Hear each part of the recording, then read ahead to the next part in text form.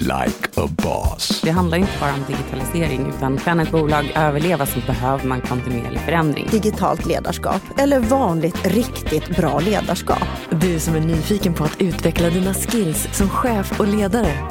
Du har kommit helt rätt. Välkommen in i samtalet. Hej, Daniel Stenmark här. Med mig har jag såklart i studion Pia Ragnadotter. Hej, hej. Och även med oss i studion har vi Johanna Snickars. Kul att vara här, tack. Superkul, och idag ska vi prata om digitalisering, digitalt ledarskap. Vi ska försöka reda ut de olika begreppen och få mer kött på benen. Och lite senare ska vi också prata med Joakim Jansson som bland annat har skrivit boken Att leda digital transformation. Johanna som idag är kommunikationschef på Ericsson Technologies and New Business. Och jag vet att du började för länge sedan som praktikant eller prao på Aftonbladet och har också varit på PR-byrå, försäkringsbranschen och Microsoft. Digital transformation, vad handlar det om egentligen? Det är egentligen en förändringsresa som man faktiskt bara sätter digitalt framför. Att man kanske använder nya verktyg eller digitaliserar antingen delar av företaget eller arbetssätten. Ja, men digitalisering överhuvudtaget, det är så mycket floskler. Har du någon bra story om floskler, Johanna? Det finns väldigt många floskler som sagt inom digitalisering. Men jag minns, jag tror det var min första arbetsvecka när jag var ny på Microsoft, som på ett möte för alla anställda så hade man drev lite med sig själv. Men det var en kollega som hade slängt ihop en liten app där man alla kunde då sitta och göra floskelbingo utifrån de orden som nämndes på scen. Och jag tror det tog 5 minuter innan vi faktiskt hade lyckats pricka av alla de här digitaliseringsordsflosklerna.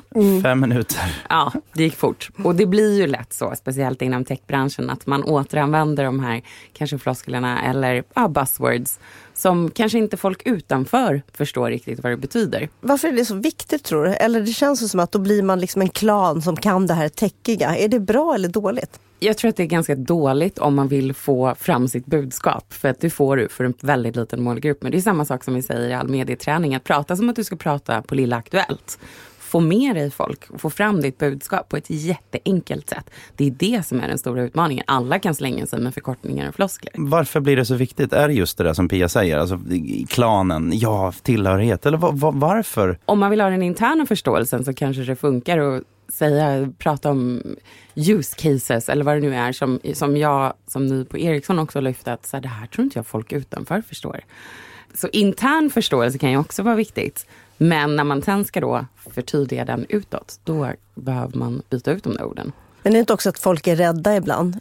Jag tänker så här, ibland man sitter och pratar om, men nu ska vi prata om den digitala transformationen och det är som ni alla vet en strategisk förflyttning och så bla bla bla. Så sitter man och tänker, strategisk förflyttning. Vad betyder det egentligen? På riktigt, vad är det vi ska göra? Kan någon säga det? Så kan man ju känna själv liksom. Ja, men då sätter man kanske det låter ju lite viktigare och lite finare om man beskriver det så. Det är helt enkelt vår osäkerhet och så drar vi till med saker som vi tycker det låter lite smartare, helt enkelt. Men tänk vad fina vi är då här idag, eftersom vårt tema idag är att leda digital transformation. Och då tänker jag så här, jag blir lite nyfiken. Ledarskap är ju ledarskap. Är det någon skillnad på digitalt ledarskap eller vanligt riktigt bra ledarskap? Vad tycker du? Det är ju en väldigt bra fråga, men jag skulle tro att det digitala ledarskapet är att leda digitalt. Och då kanske det är andra förutsättningar. Att ses man till exempel inte fysiskt utan jobba med sina kollegor på distans över webben. Det är ju verkligen att ha ett digitalt ledarskap i så fall. Och där finns absolut utmaningar. För att har du inte fysiska möten så kommer du tappa en bit av viktig kommunikation. Så det är klart att då får man ju ett förändrat ledarskap. Mm. Ja, men och leda då digitalt eller att plocka in det digitala, det skapas en hype. Det blir viktigt att digitalisera och det verkar som att vi ibland glömmer bort varför. Varför ska vi? Jo, men vi ska bara digitalisera. Först och främst, vad betyder det? Vad tänker du kring det? Vad är farorna? Men jag tror också att man ska ju ha med sig ett varför i allting man gör. Det betyder inte att du gör någonting annorlunda bara för att du slänger in ordet digital framför kanske ett affärsområde eller en roll. Utan det är mer varför ska vi göra det här och vad är det vi vill åstadkomma i att jobba digitalt till exempel. Så att det är väl mer att titta på det än varföret. Och så tycker jag, man kan ju säga att det är 2 olika saker. Att leda digitalt, det är ju till exempel då att använda teknik för att leda om man inte har geografiskt nära till de man leder. Men att leda en digital transformation, om man då som chef ska leda ett företag som ska förändra sin verksamhet i grunden för att det nu eller om 10 år kommer se helt annorlunda ut. Det är ju en annan sak. Det handlar ju mycket om förändringsprocesser. Vad tycker du är viktigast där? Just som du säger så är det viktigt att komma ihåg att det är en förändringsprocess. Och det finns ju många delar i en sån process. Så att bara för att det är en digital transformation som pågår, det är egentligen bara kanske verktygen eller arbetssätt och liknande som förändras. Det är fortfarande ett förändringsarbete och behöver behandlas som det. Så att jag tror att egentligen är det inte så stor skillnad från andra förändringsprocesser. Mer än att man då slängt in det där ordet. Om man då befinner sig i ett medelstort svenskt bolag. Det finns en hel del tröga processer, stuprörstänk och så vidare. Jag befinner mig som chef mitt i den här vardagen. Den digitala transformationen sker vare sig jag är medveten om det eller inte. Och jag vill vara medveten, jag vill vara med på den. Hur ska jag tänka? Jag befinner mig mitt i den verkligheten. Ofta finns det ju pågående projekt internt på bolag som ska in i någon slags förändring. Att man kanske har ett litet gäng som beta-testar eller det är så här pionjärerna som får vara med och utveckla någonting. Är man nyfiken, vill man dels kanske säkra sin egen överlevnad inom ett företag, så kan det ju vara bra att vilja ta del av de sakerna tidigt istället för att vara en av eftersläntrarna som har svårt att anpassa sig. Så det tror jag är att vara nyfiken och ha ett positivt mindset på vilka möjligheter kan det här skapa och kan jag vara med och påverka. Då tror jag att man har en lite lättare transition, höll jag på att säga på engelska. För att slänga in apropå floskel. Jag tänker så här, ofta så pratar man, men vi behöver vara snabba och flexibla. Oh yes. Agila. Agila, precis. Också lite så här floskel. Liquid workforce. Liquid expectation. Vad betyder det egentligen? Liquid workforce, flytande arbetskraft. Jag tror att det är ju den här trenden i att man också ska arbeta aktivitetsbaserat, att man kanske inte har en fast arbetsplats. Ja. Och då kallar vi det för, vi har lite liquid workforce. Ja, och lite konsulter, lite frilans. Man kanske inte behöver ha fasta 40 timmar i arbetsveckor med anställda, utan det kan nog vara lite mer flytande då. Alla blir giggare. Men det här snabb och flexibel, kan det gå för snabbt? Vad finns det för risker med att man är väldigt snabb och väldigt flexibel? Jag tror att om man gör det toppdrivet, att kanske ledningen eller styrelsen eller så är med på tåget, men du har inte fått med dig den stora massan av medarbetare, då kommer man ha det extremt motigt. Så just den här viktiga att man också får med sig liksom från gräsrotsnivån på en förändring. Och där är det ju jätteviktigt i alla förändringsresor att man ska förstå varför man gör förändringen. Då är det ju lättare att hoppa på den. Och där tror jag verkligen, och det har man ju sett om och om igen, bolag som kanske bara ställer om från en dag till en annan till att jobba aktivitetsbaserat, det kommer vara rätt motigt. Och man kanske inte är lite effektiv och produktiv i verksamheten som man var tidigare. I och med att förändringen har gått lite för fort. Vi pratade tidigare här om, var det du som sa Daniel, digital darwinism. Ja, men precis. Antingen så utvecklas man kontinuerligt, konstant, eller så är det döden. Måste man få med sig alla då? Eller är det så att några kommer faktiskt trilla av på vägen här och de kan vi inte ha med oss? I ledarskapet är det en ganska tuff utmaning. Absolut. Och jag vet att man använder den här termen popcorn, att det finns alltid de som poppar först i förändringsarbeten. De som är på, de som hakar på. Sen finns det ju de här popcornen som kanske aldrig poppar. Som blir tokbrända och sitter fast. Liksom. Och där är ju frågan, då kanske det inte är en rätt arbetsplats för dem. De kanske inte har kul på jobbet, de kanske inte utvecklas, de kanske har svårt att göra sitt jobb. Och där får man ju se på att ha ett individanpassat ledarskap också. Att beroende på riktningen på bolaget kanske inte alla är med på tåget. Nej, och frågan är ju, är det verkligen så? Alltså, först och främst förändring. Vi måste förändra och vi måste få med förändringsled, vi måste få med alla på tåget.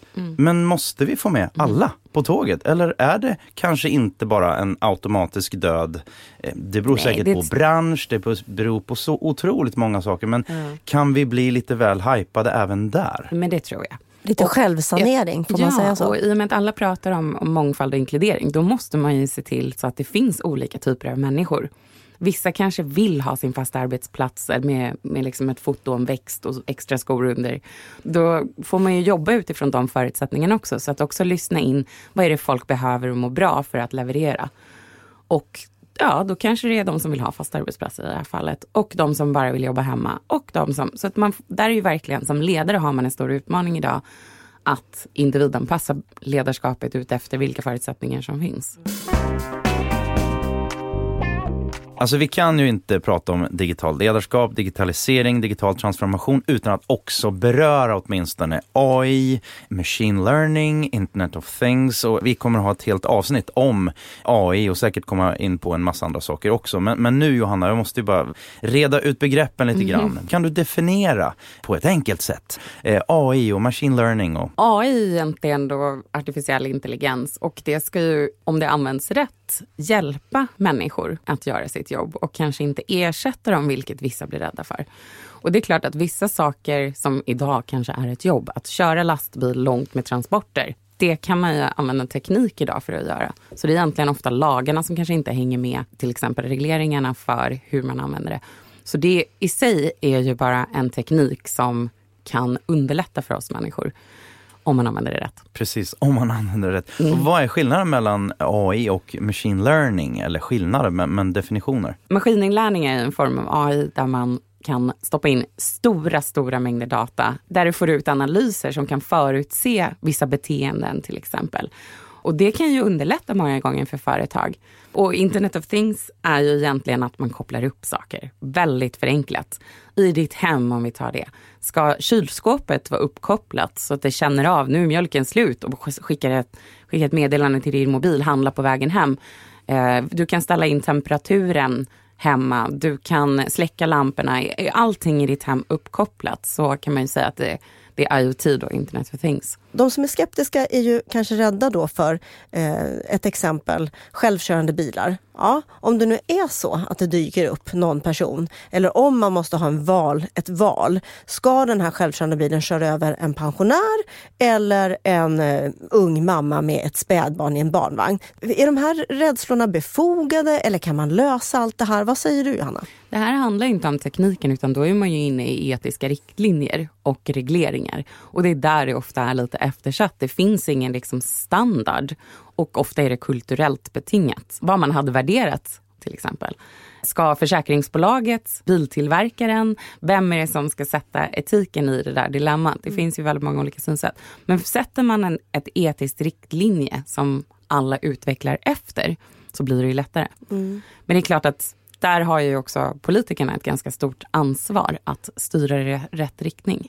All right. 3 snabba nu, Johanna. Du måste välja en AI, alltså robotchef, eller en mänsklig chef. Då väljer jag ju mänsklig chef. Men jag vill gärna att han baserar sitt ledarskap också på data och AI. Ja, men okej. Smart svar. Det här då. Ska vi förbjuda självkörande bilar, eller ska vi förbjuda människor att köra bil? Eftersom de i teorin orsakar lite fler krockar. Jag tror inte att vi kan stoppa utvecklingen. Så där hade Men du måste välja. Ja, då tar jag ju självkörande bilar. Betala med pengar eller med personlig information?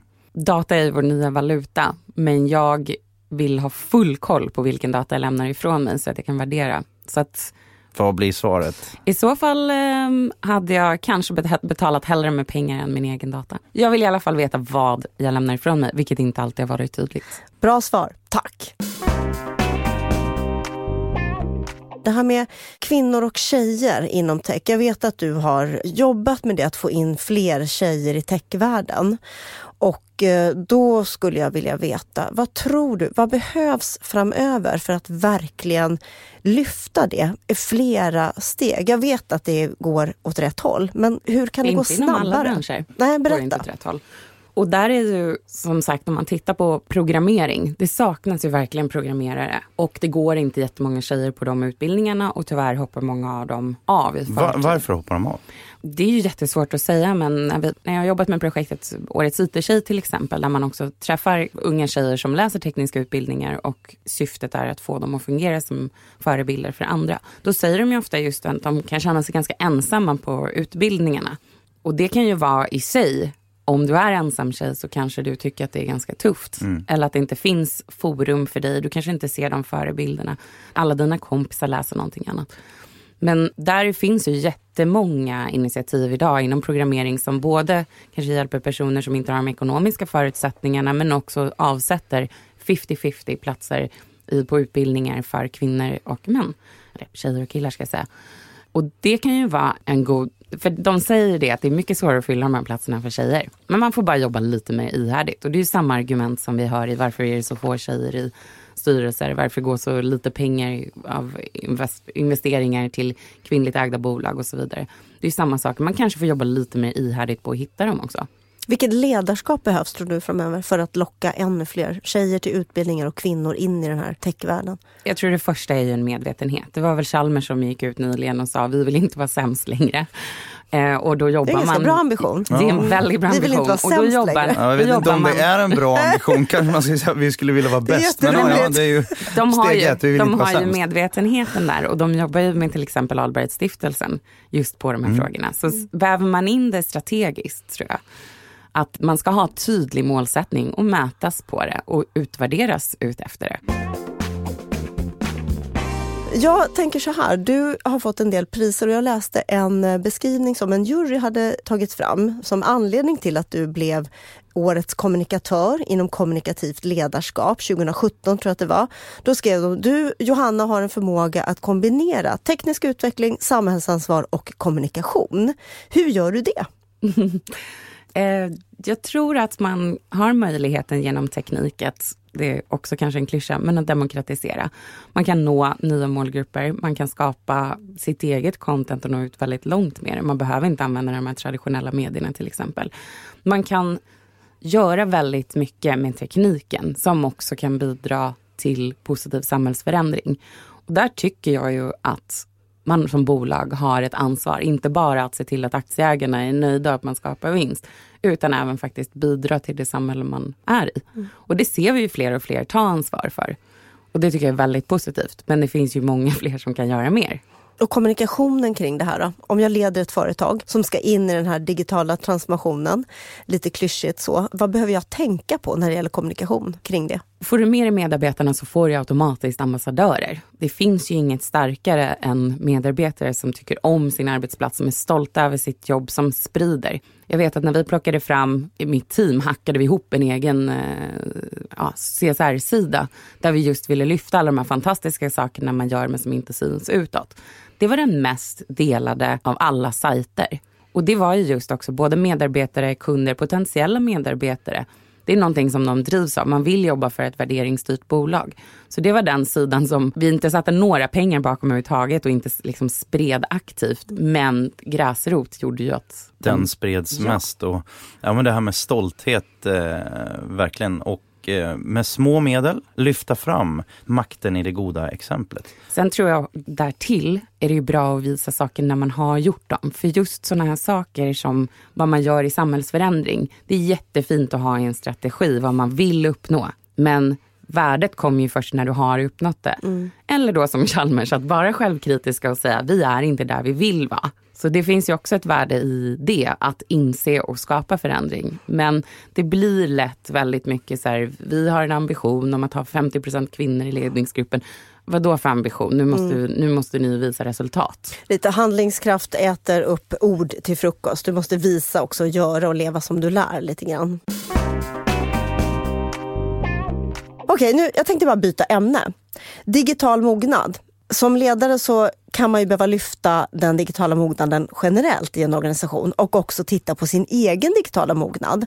Ska vi bara kika på vad vi tror att vi är? Daniel, vad säger du? Vad har vi för mätpunkter? Ja, men man pratar olika personer pratar om olika saker och benämningar sådär. Man pratar om digitala dinosaurier, man pratar om digitala immigranter, digital natives, man pratar om alfa-generationen och så vidare och så vidare.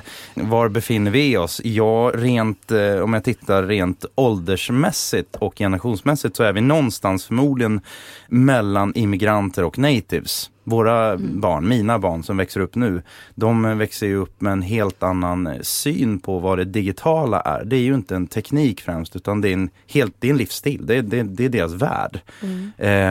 Och jag befinner mig förmodligen någonstans mellan immigrant och, nej jag är nog inte native utan jag är immigrant. Och då måste jag hela tiden, precis som om jag emigrerar till ett annat land. Jag måste lära mig språket, jag måste lära mig kulturen, jag måste lära mig en massa saker. Det är en lite spännande tanke. Vad befinner ni er? Johanna, vad ligger du, tror du? Jag är ju inte millennial, men ganska nära. Och där kan jag ju känna att jag växer upp med faxen. Till exempel. Även du? Ja, även jag. Jag hade faktiskt faxvänner. Så att jag ute i Kamratposten en annons efter faxvänner. För jag ville vara lite... Digital? Ja. Och det här var ju digitaliseringen på den tiden. Det kommer vara coolt för kommande generationer sen. Exakt. Jag hade faxvänner för att det gick mycket fortare än brev. Wow. Sen så var ju faxen ganska begränsad i både kostade per uppkopplad tid och pappret bleknade ju efter 2 dagar så du kunde ju aldrig spara någonting. Men det var verkligen den här instant-grejen jag gillade där. Sen var jag ju rätt snabb på att hoppa på så fort internet kom när jag var liten. Men det är klart att jag också kan känna att jag ligger i lä jämfört med dagens unga. Mm. Jag kan tycka att ibland känner jag mig som en dinosaurie, tyvärr. Alltså för att det handlar väl också om intresse och hur alert jag är. Men jag är väl en immigrant då och behöver ju verkligen, jag känner att jag skulle behöva boosta mig. Jag kan känna speciellt när jag pratar med min son som är 21 att det är dinosaurievarning på mig. Även om jag ändå har hyggligt koll på läget. Så det varierar beroende på vem jag pratar med. För att hjälpa dig lite, Rupia. Gör det, snälla hjälp. Ja, jag hjälper dig. Nej, men det som utmärker dinosaurierna, det är de som inte vill förändras. Och jag ser ju en vilja till förändring där. Ja, nej, då får jag backa på det. Då är jag nog en immigrant. Ja, och Fortune 500-rapporten här som Accenture släppte, hälften av de bolag som var på den här Fortune 500-listan år 2000, hälften av dem är borta idag. Vad händer? Men där är just, kan ett bolag transformeras? Kan det förändras? Och det handlar inte bara om digitalisering utan kan ett bolag överleva så behöver man kontinuerlig förändring. Och det har ju många av de här större bolagen idag förstått och har liksom, för att använda ännu en sån term, pivotat. Om ni har hört den på senaste. Att man har förändrat bolagen i grunden kanske i affärsidén. Tittar man på Ericsson, nej, man gör inte telefoner längre. Det är fortfarande 100 000 anställda men ingen gör en telefon. Om man tittar på så här, var har bolaget varit och vad gör man idag? Då är det ofta väldigt långt ifrån. Microsoft är samma sak. Det är en molnaffär i huvudsak idag. Det är inte att göra Excel. Så det finns ju många bolag som liksom har förnyat hela sin affär, blivit ett nytt bolag och därför överlevt. Och där pratar vi ju disruption. Ja, men det här klassiska exemplet med Kodak som mina barn inte vet vad det är för någonting. Och så brukar man säga att de förmodligen missade vad det egentliga värdet var att skapa. Det de skapade var bevara minnen. Foton liksom. För kunden i alla fall, för customer. Hur ska man kunna se det och kika i den här glaskulan? Hur ska man hänga med? Jag tror att det är väldigt bra att titta på sin affär och se vilka delar av den här finns det efterfrågan på framåt. För det är klart att om hypen kring digitalkamera börjar komma och man envist fortsätter säga nej, det ska inte vara en digital affär. Då är ju risken att du blir omsprungen ganska stor. Så där är ju också att titta på vad gör bubblarna inom din bransch, de som är på väg upp nu. Vad gör de istället för att hålla fast vid sin kärnaffär? Hur lätt är det att fastna i Big Bang-syndromet? Jag tänker att man som organisation hittar en idé. Ja, det här ska vi hålla på med. Och så lägger man alla resurser på det. Och så håller man på länge innan man släpper. Man vågar inte testa. Man väntar tills allt är klart. Liksom. Och sen händer ingenting efter det. Jag tror att det är jättebra att realtidsregissera. Och det gäller ju inte bara när man pratar om kommunikation utan absolut i affärsutveckling. Och att just ha kanske en trogen skara i din målgrupp som är villig att testa olika saker och ge feedback. För då behöver du inte lägga all den här tiden på att utveckla någonting som du sen inte vet om marknaden kommer uppskatta. För du har hela tiden fått en realtidsfeedback. Det där har ju många bolag också använt väldigt framgångsrikt. Att man belönar stammisarna eller ens trogna kunder genom att de faktiskt bidrar till affärsutvecklingen. Så det är en win-win för båda parter på så vis. Har du några bra exempel på något bolag eller någon situation där man har gjort det här väldigt, väldigt framgångsrikt? Tyvärr kommer jag ju bara direkt på att tänka på Microsoft där med. Men det finns säkert många som har liksom, att man använder communityt. Att man går ut och säger, här är en idé, vad tycker ni om den? Eller här är en produkt, det här är verkligen i betafas. Kan ni ladda ner och testa och ge oss feedback? Och sen tweakar man efter det. Och förvånansvärt många gånger så gör ju folk det gratis, passionsdrivet. För att man blir lyssnad på, man blir sedd, man blir hörd. Man får vara med och utveckla. Man älskar utveckling helt enkelt. Ja, och där tror jag verkligen att man kan ha nytta av som bolag. Att hela tiden utveckla en nära målgruppen. Nu skulle jag vilja veta dina 3 bästa konkreta tips om man vill leda digital transformation på ett smart sätt. Nyfikenhet tror jag är jätteviktigt att ha med sig, för att både för sin egen del men också sitt team och sina medarbetare.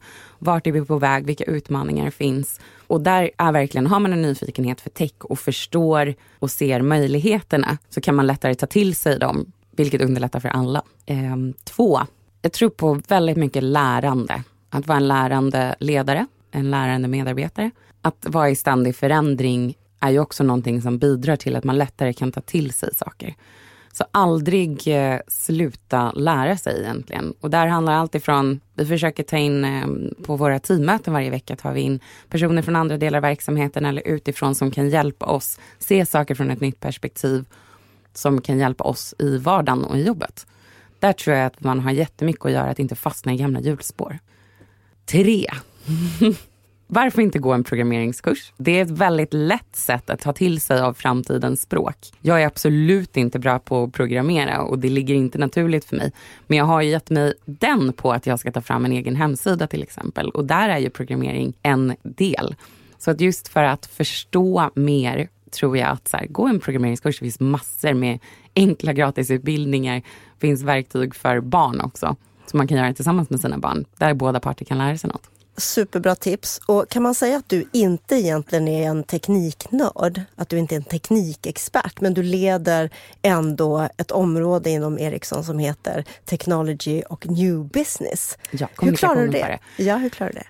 Jag tror att man inte behöver vara expert många gånger, men att kunna förstå möjligheterna, för det är ofta det vi kommunicerar. Det är ju väldigt få personer som vill veta vilka skruvar och muttrar som sitter var.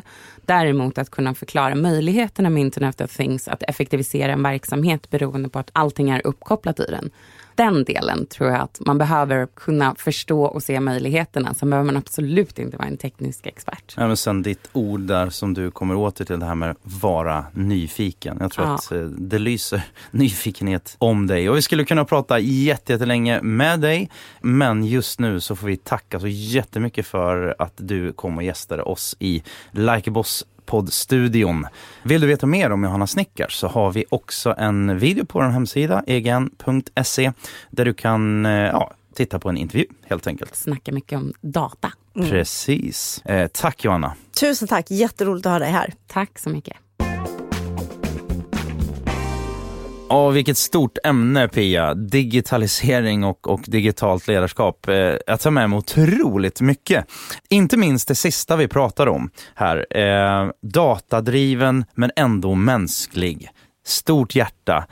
Det är inte att underskatta. Mitt i all teknikfokus, digitalisering, det är robotisering och en massa saker som händer. Det går fort. Vi får inte glömma bort att vara fullt mänskliga. Det är stort. Också konkreta tipset, programmeringskurs. Går det? Ja, det är nog bra att bli konkret och praktisk. Jag tänker på skippa techfloskelsnacket. Ja. Prata klarspråk helt enkelt. Det tar jag med mig. Och också nyttan. Jag är jättesugen på att vara med i den här digitaliseringen och digital transformation eller vad vi kallar det. Men det måste vara till nytta för mig. Vad är det som blir så mycket bättre för mig? Precis, beskriva varför. Och ämnet att leda digital transformation ska vi prata mer om när vi ringer upp Joakim Jansson som också har skrivit boken på samma ämne.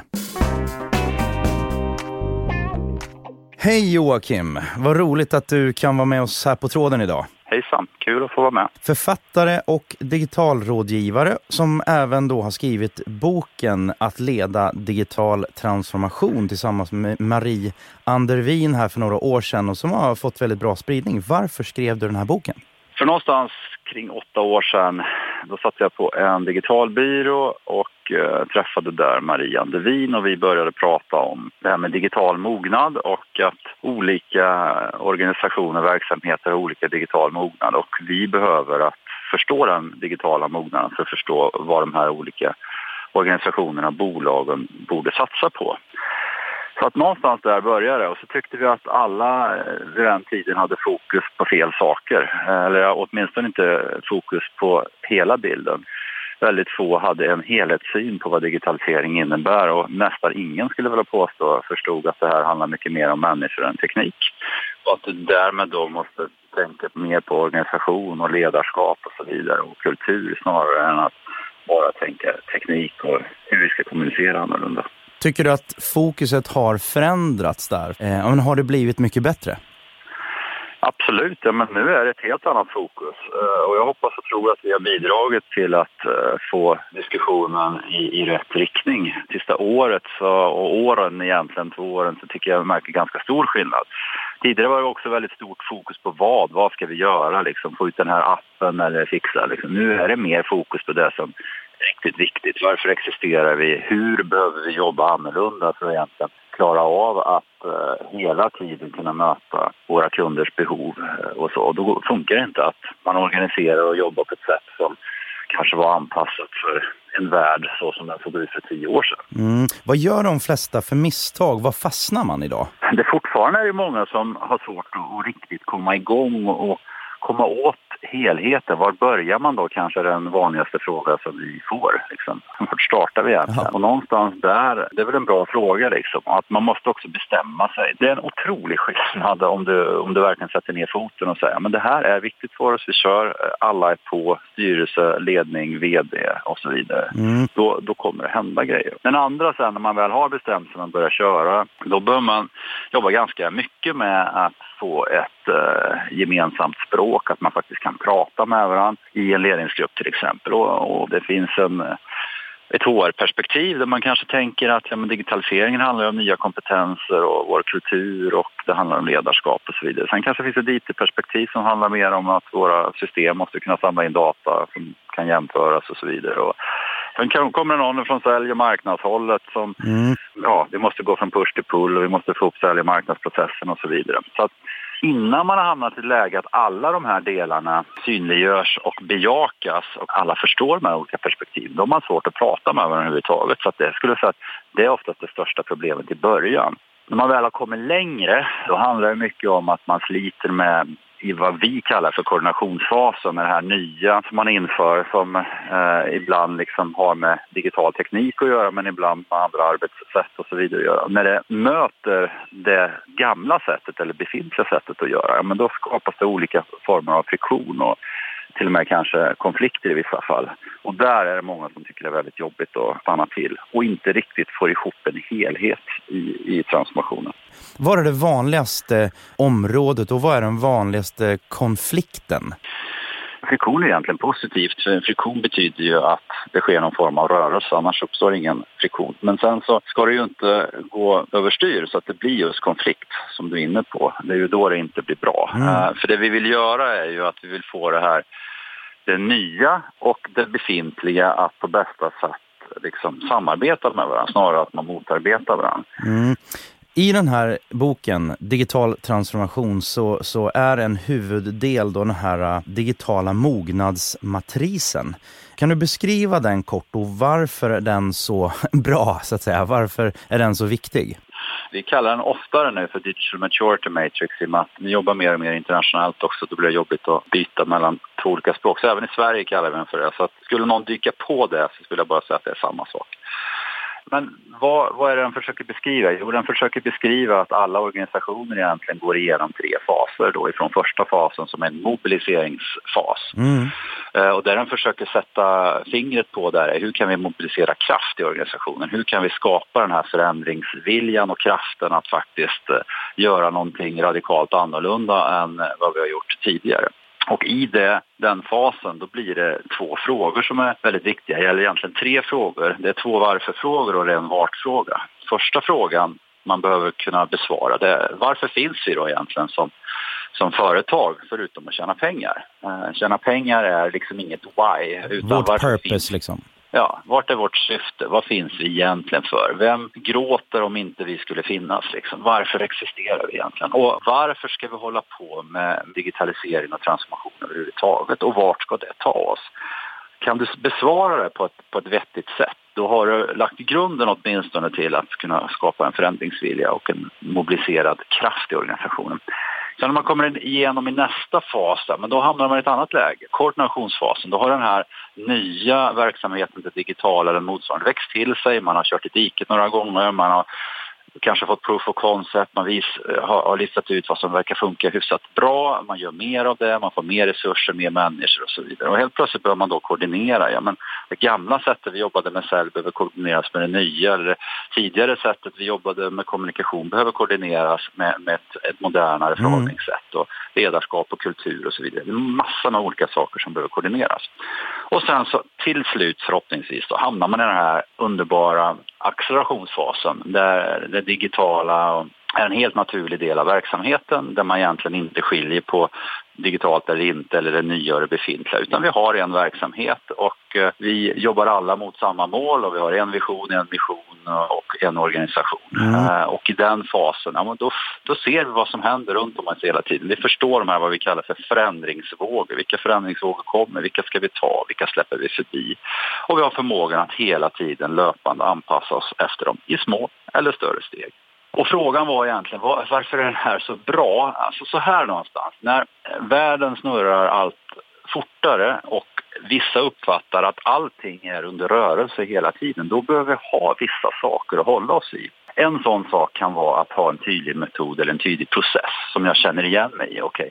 Ja, men den här, när allting ändrar sig hela tiden, när liksom AI helt plötsligt lyfter upp och ner på vår bransch, ja, men då har vi åtminstone ett förhållningssätt som vi kan hålla oss i. Och en annan sån sak kan ju vara ett tydligt och ledarskap eller en kultur jag känner igen mig, eller värderingar som någonstans är lika längs med den här resan. Och en vision som är tydlig. Vi behöver ha olika saker som helt enkelt gör det lite lättare för oss. Att strukturer inte att hålla sig i och metoder att jobba utifrån. Ja. Joakim, stort tack för att du var med oss idag. Vi fick med oss väldigt, väldigt mycket och önskar dig allt gott och lycka till. Ja, lycka till då. Ja, tack. Hej. Då säger vi tack till Johanna Snickars och Joakim Jansson. Superspännande ämne. Och ja, Daniel, vad fick du med dig av samtalet med Joakim? Ja, otroligt mycket content och viktigt innehåll det jag hör från Joakim. Jag tar med mig ordet nyfikenhet återigen. Ett för mig odelat positivt ord. Och jag tänker att det jag hör också Joakim säga mellan raderna, det är att framtidens ledarskap behöver vara än mer fyllt av mod. Våga vara tydlig, våga vara oviss på ett sätt och våga ta hjälp utifrån och från alla håll och kanter, lära nytt. Ständigt lärande. Så avslutar vi den här podden och det här samtalet. Vi gillar feedback. Tack för feedback som vi har fått hittills. Gå gärna in och skriv några rader till daniel.stenmark@egn.se och lyssna på tidigare avsnitt. Tack så mycket för idag. Tack så mycket. Du har lyssnat på Like a Boss. Podden sponsras av EGN som skapar personlig och professionell utveckling genom förtroliga nätverk. Like a Boss görs av produktionsbolaget Munk.